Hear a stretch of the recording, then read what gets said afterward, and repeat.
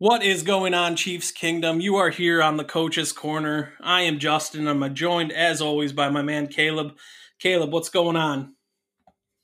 Not too much, man. It's the first day of June. It kind of feels like summer is here. I hope everybody's staying safe out there because the world is going absolutely crazy right now. That is a fact. Hopefully, this brings a little bit of a shining light, a little bit of a break from what's going on in the inside world because we got a jam-packed episode. So let's get right into it. Last week, we talked about offensive newcomers to the Chiefs and Clyde Edwards-Helaire and Lucas Niang. And today we're going to talk about some defensive newcomers. And we're going to start out with their second-round pick, and that's Willie Gay Jr. out of Mississippi State, who is a phenomenal athletic linebacker that the Chiefs drafted. Yeah, and you don't even have to look at his combine numbers, which are off the charts, by the way, to tell this guy is a freak. I know he runs the 4.46, and I know he has the 11.3 broad jump. But when you turn on the film and you see this guy running around the field, you can see all those athletic traits translate to on-field performance. And I think the best game I watched him play on film, and it's a game I had a lot of clips on when I did my initial review, was his 2018 matchup versus the University of Alabama. He had 9 tackles, 2 sacks, and an interception that game. He was flying all over the field, and he was sacking Tua Tagovailoa one-on-one in the backfield, who at the time was still healthy, still able to move around. So he's absolutely a fluid athlete. He makes plays, and he can hit when he gets to the ball now. Yeah, and just to kind of put those combine numbers in perspective, he's 243 pounds, jumping 11.3 and running a 4.46. Jerry Jeudy, the receiver that was just drafted out of Alabama, he ran a 4.45. So that tells you kind of the kind of athlete that Willie Gay is. Interestingly enough, we had been planning on this podcast for, a week or so now. And right before we jumped on, I was scrolling through Twitter and I saw that James Palmer put up one of his videos that he was actually talking about Willie Gay, and they talked about him actually coming in and fitting in as the Sam linebacker for this Steve Spagnuolo defense. Now, obviously, the Chiefs, they lost Reggie Ragland in free agency to Detroit, so they're going to have to replace him. And they bring back Damian Wilson and Anthony Hitchens. I think that the outside, either the Sam or the Will, is obviously the best fit for him. But he, like you said, he's such an athletic guy. He's so good in coverage. His athleticism and his coverage is exactly what this defense needed. Arguments can be made that he could excel at both the Sam and the Will backer.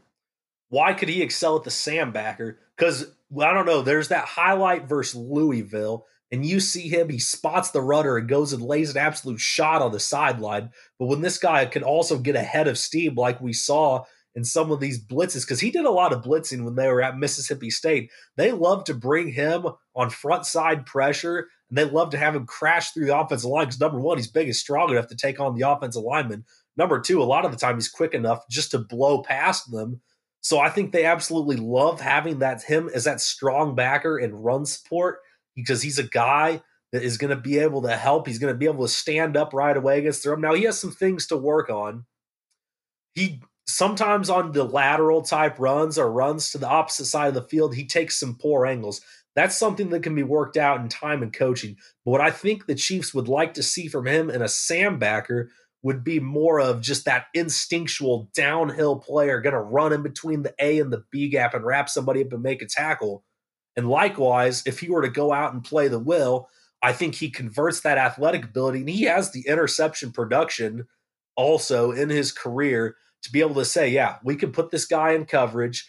He can sit there and play the zone. He can play man on running backs, which the Chiefs have been missing, and he has the chance to come in here and succeed right away. He might actually be, along with Clyde, he might be the Chiefs' defensive rookie that is able to shine the most in his first season in Kansas City. Can't agree more. He's somebody that, same thing, I watched on film and I saw a lot of that same stuff you were seeing. He's somebody that in coverage you can see the fluidity. He can get sideline to sideline. He gets in good spots when he's in zone coverage. He's able to run with tight ends and running backs. It's a very unique skill set that he's able to bring to the table that they truthfully have been missing. Ben Neiman is a guy I like. He does a great job on special teams. But the fact of the matter is, he's not the answer, right? When they put in their nickel and dime packages, he's somebody that can stay on the field and he can make those type of plays. And to your point, I thought that, everybody talks about his coverage ability, but I think one of his more underrated skills is his ability to rush the passer. They sent him on quite a few blitzes, and he is an intimidating dude for a running back to block one-on-one, right? He's so strong, he can run through you. He's quick enough, he can run around you. So he's very disruptive in the backfield. And that's something that I think that they're going to utilize very often in Coach Spagnuolo's defense. Yeah, that is going back to that. That is one of the more underrated aspects of his game. And hey, Steve Spagnuolo, as he's proven in his one season, he's not afraid to dial up a blitz a time or two. I don't think he's going to have any problem plugging in Gay Jr. onto the strong side and letting him run after the passers. Now back to the Chiefs' other linebackers, though, because you have Anthony Hitchens. He's a classic middle linebacker. And Damian Wilson, he's kind of proven he could be that jack of all trades but master of none for all the backers. So I think depending on how well Gay plays as the Sam or the Will pretty much set him and Wilson's rotation. But I do expect Willie Gay Jr. to be a day one starter somewhere in the linebacker rotation. I would agree with that. He's going to come in and they're going to want him to play right away. As long as he's picking up the scheme and getting those things down, he's going to find the field one way or another. We would be remiss if we didn't talk about the fact that he did have a couple character concerns coming out of Mississippi State. There were some rumors about some different violations as far as academic policies with a tutor, and he also had an incident with a player before a game. He actually got in an altercation with their starting quarterback. Didn't get suspended. He played that game, even though the altercation happened. But the Chiefs they did their homework. Veach is a guy that's going to dig deep on all that stuff. They've taken chances before. Coach Reed has. Marcus Peters didn't have the most stellar reputation coming out of college either. But I think that the locker room's so solid in Kansas City that the very few character concerns that there might be, they're going to be mitigated right away. Anthony Hitchens is a captain for a reason, and he's going to be in the linebacker room with him every single day. Absolutely. I couldn't agree more. And he's also got Frank Clark and Tyrann Mathieu to show him things. If Chiefs get in trouble, it's going to be off the field. There's not going to be any divide in the locker room. There's not going to be any sort of fault within the actual system Andy Reid and his coaches are trying to run. That's not how they operate, and that's not how it goes. But Andy Reid's also a man of second chances. Yeah, you're a guy that's had some issues in the past, or maybe a player who hasn't proven they can be everything they could. Well, come on to Kansas City. You're going to be able to see exactly what you can be when you get into the right atmosphere and into the family atmosphere. 100% agree. So along with Willie Gay, they also added another player into their front seven, and that is Michael Dana Michael Dana or Dana, I'm not even sure, out of Michigan. 6'2", 260 pounds. He actually was a transfer out of Central Michigan and then went to Michigan. He's an interesting guy to me. He kind of came out of nowhere, and everybody, when they drafted him, they were saying who? So this was an interesting pick to me. This is not a guy I've watched a lot of film on leading up to the draft, much as I don't think a lot of people have, because he played at Central Michigan for 3 years, and then he went to a big school, big Power 5 school, Michigan in the Big Ten. While he's there, he is playing as an interior defensive lineman on a majority of his reps, which is quite interesting because Mike Dana is 6'2", 260 pounds. And when he was at Central Michigan, he played primarily as an edge rusher, which is where I think he'll benefit the Chiefs. But he has career production between the two schools. He has 17 and a half career sacks, but his junior season at Central Michigan, his best collegiate season, he had 9.5 sacks. So he definitely has the career production to where I think the Chiefs have drafted him to want to play him as an edge and not so much as an interior where we saw him in his last season at Michigan. He really was. You could tell he was totally out of place at Michigan.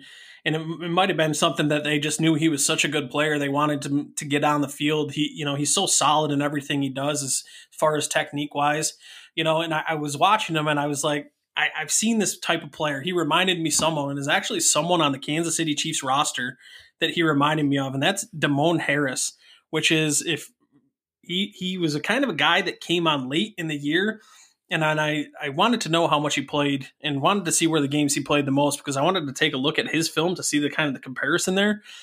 And he actually played 65% of the snaps against Denver in week 15, 32% of the snaps against Chicago, 51% of the snaps against the Chargers. And then even shockingly to me, he played 45% of the snaps in Houston in the playoffs and then 21% of the snaps in Tennessee. So there's a guy that kind of joined late and ended up getting significant reps.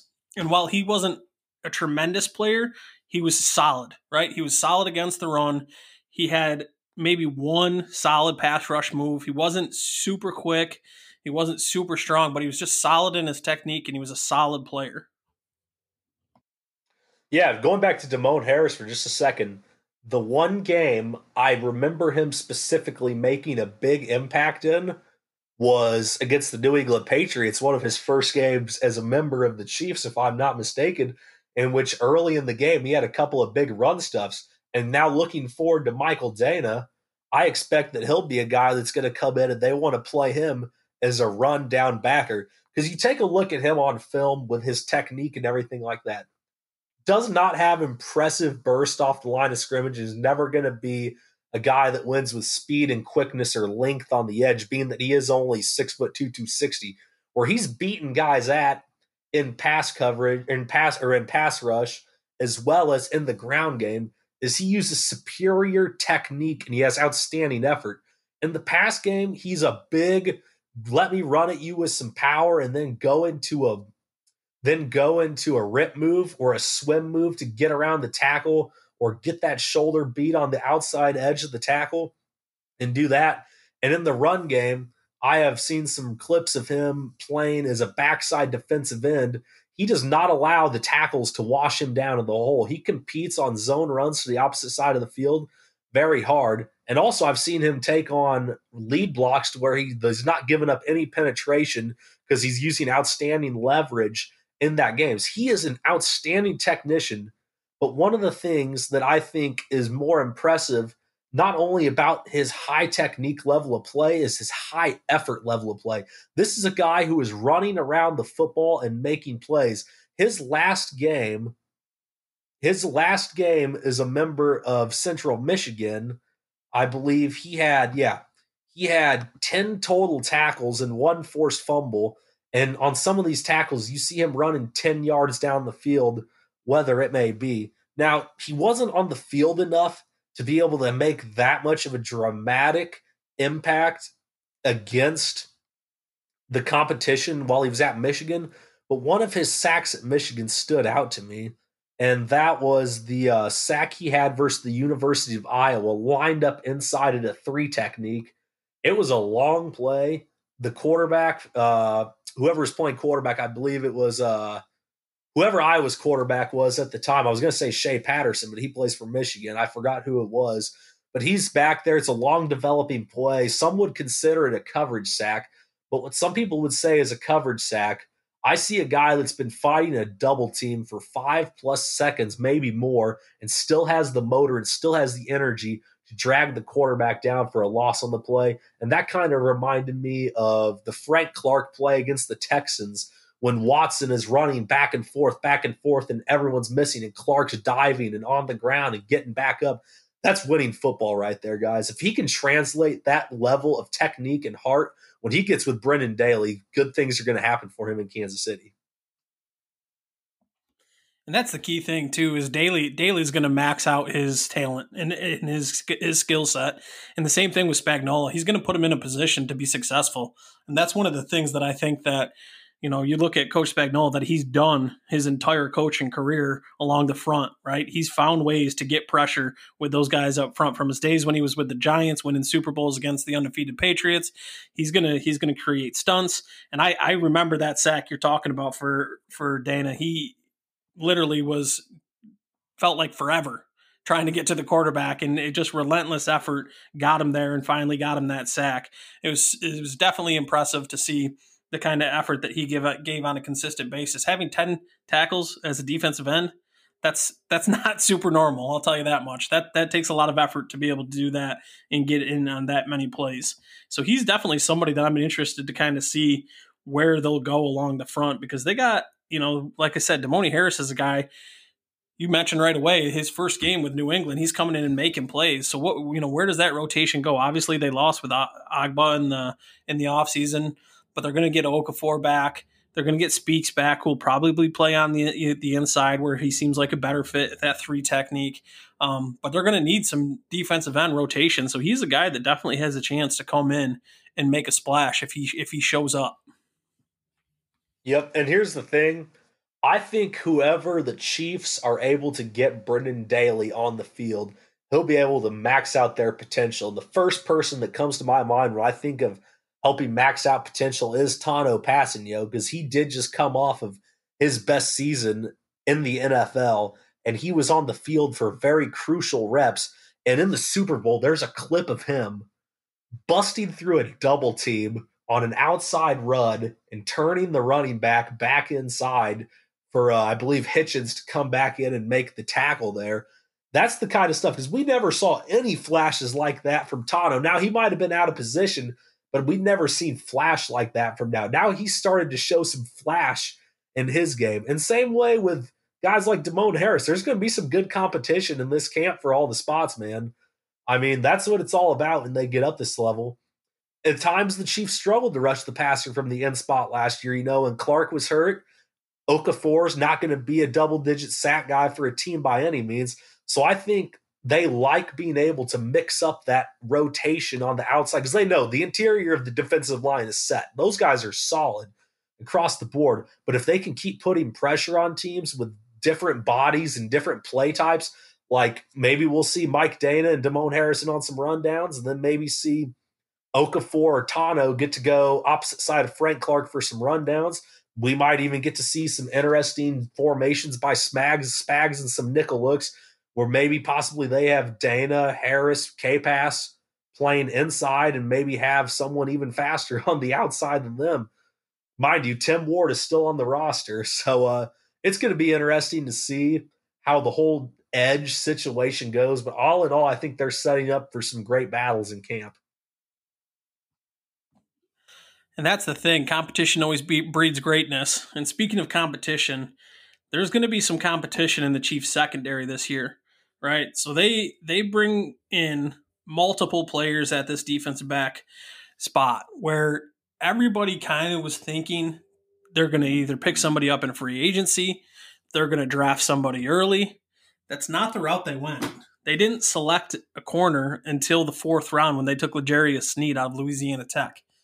They didn't bring in a free agent until late, and the guy that they signed was Bashaw Breeland, who was there before. Now, we're in an interesting situation because it came out Breeland had some issues, legal issues that we're going to have to kind of see how those play out. But then on top of that, it comes out that he's got a 4-game suspension right away that everybody knew about, which kind of tells you why people were waiting to sign him. So they're already got, Javarius Ward is going to start on the one side, and he's been solid. His progression has been quite something to watch, but that other side is going to be wide open. And Sam Madison, who is their defensive backs coach, talked about that competition. He mentioned a couple of those guys that they brought in. So Antonio Hamilton is another free agent that they ended up signing from the New York Giants that will compete on the outside. And that's along with L'Jarius Sneed, who they drafted, along with Bo Pete Keys, who is out of Tulane that they drafted, and along with Rashad Fenton, who they are bringing back.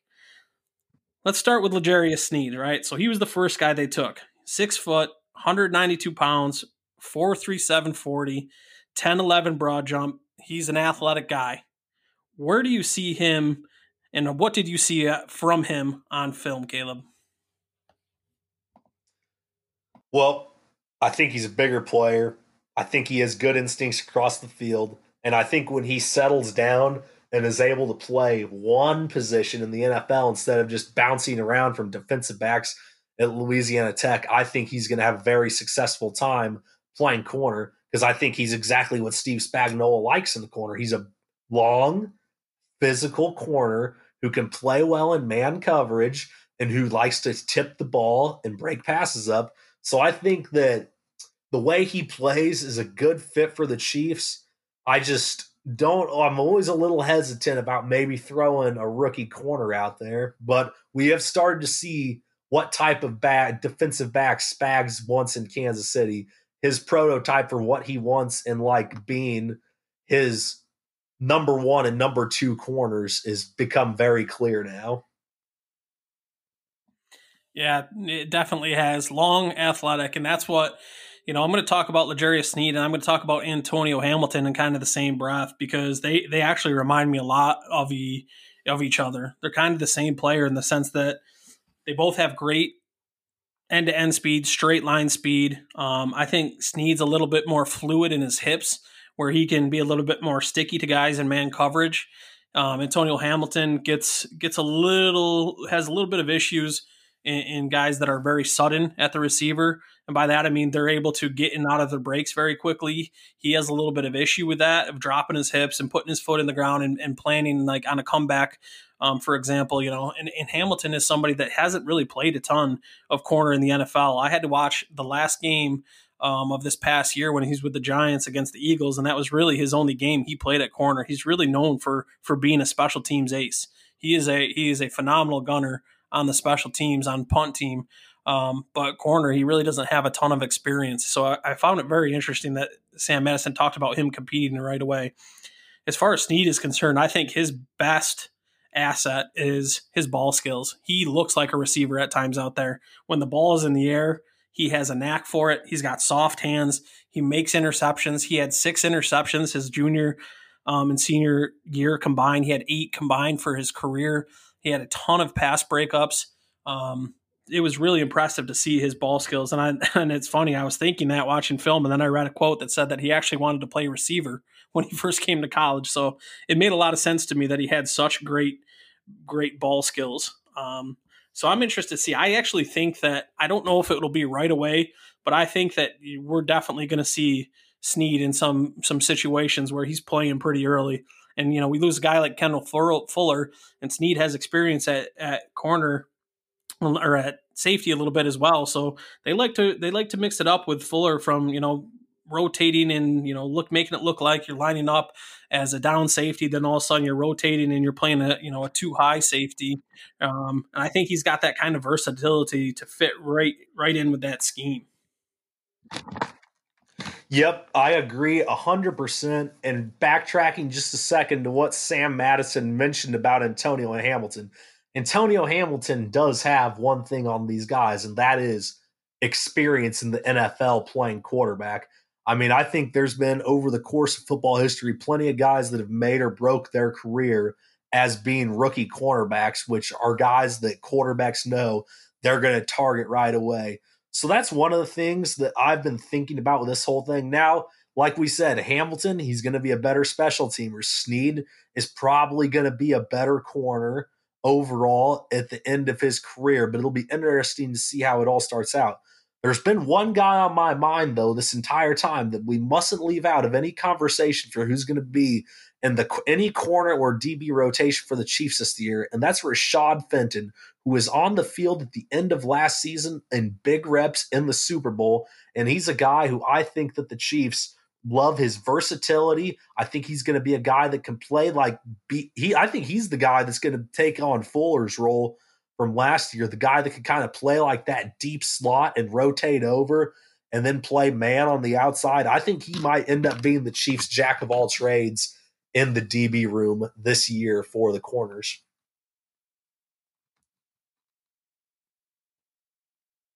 Yeah, Fenton is somebody that I was really interested in taking a very close look at because I remember him coming in and playing significant reps and getting a lot of that stuff and seeing that versatility.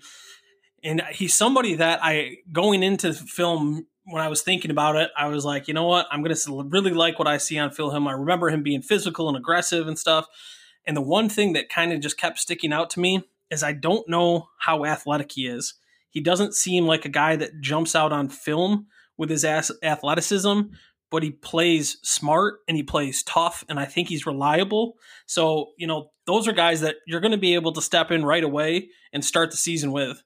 It's over time, I think that these rookies, like a Snead, when he gets into it, when he gets the hang of the scheme and stuff like that, he's a guy that I would think would end up taking that job over just because of his athleticism. It's so impressive to watch when he's playing corner. And then, another guy that the Chiefs drafted is Bo Pete Keys out of Tulane.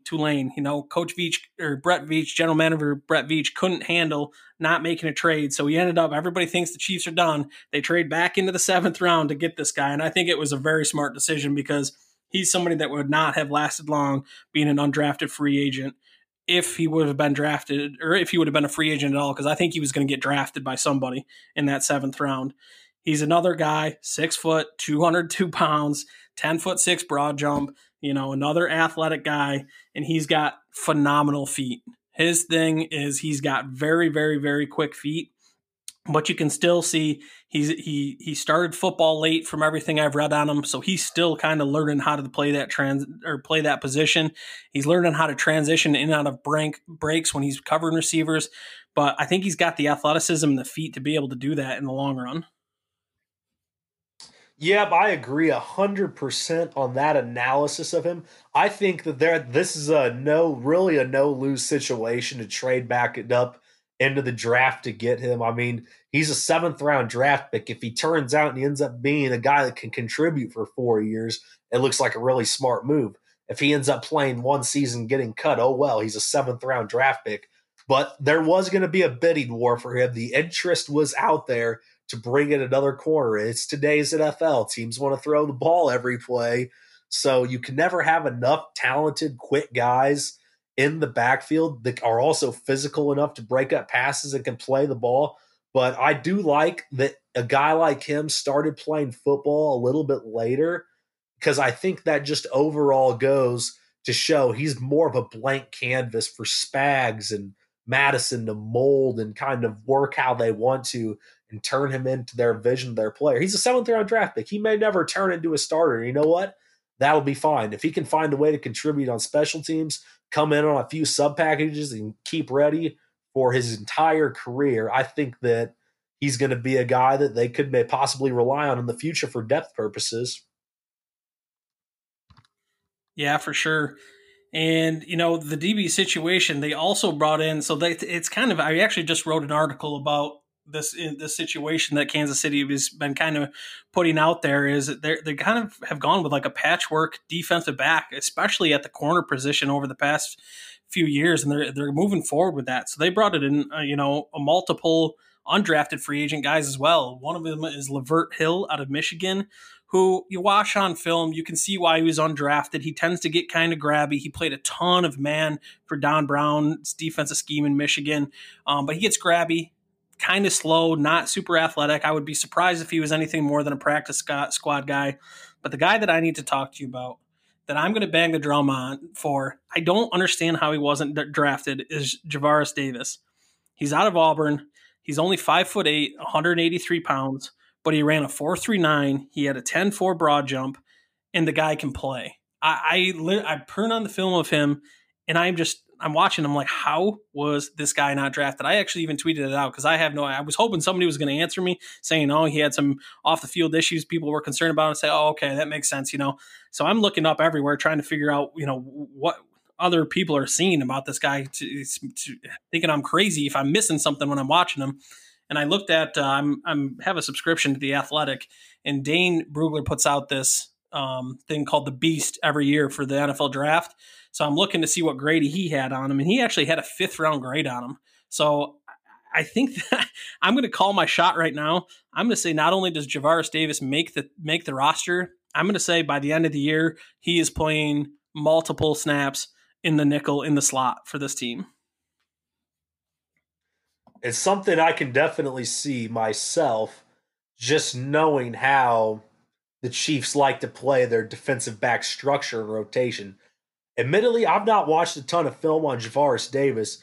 Maybe some NFL teams, the reason that he fell so far in into not being drafted has to do with that height tag and that weight tag that goes with him, because he doesn't really look like the kind of guy Steve Spags has had playing. Now, could that potentially become a factor if he gets matched up on bigger players? Yes. Do I think that Steve Spagnuolo and the defensive staff will allow him to be in a position where a bigger player might be able to catch on him? No. Do I think that he's going to be a guy that can come in and compete? Yes. And if he's a guy who came in undrafted and starts the season on the practice squad and slowly but surely elevates his way up, in some instances that could kind of remind you of Charvarius Ward's transition from just like a no-name trade piece for the Chiefs to a guy that sat all season to a guy that comes in late 2018 and is playing meaningful reps by the end of it. That could be something I would maybe watch out for with him. And if you can play, you can play. Like, you go back to Fenton saying he's not the greatest athlete in the world. That's fine. I know we love talking about how athletic guys are. We love saying how well we could coach and mold them. But the bottom line is, in the NFL, you can be the greatest athlete in the world, but if you can't play down a football, you're going to become very exposed very quickly. If you can play, you're going to find a role somewhere doing something.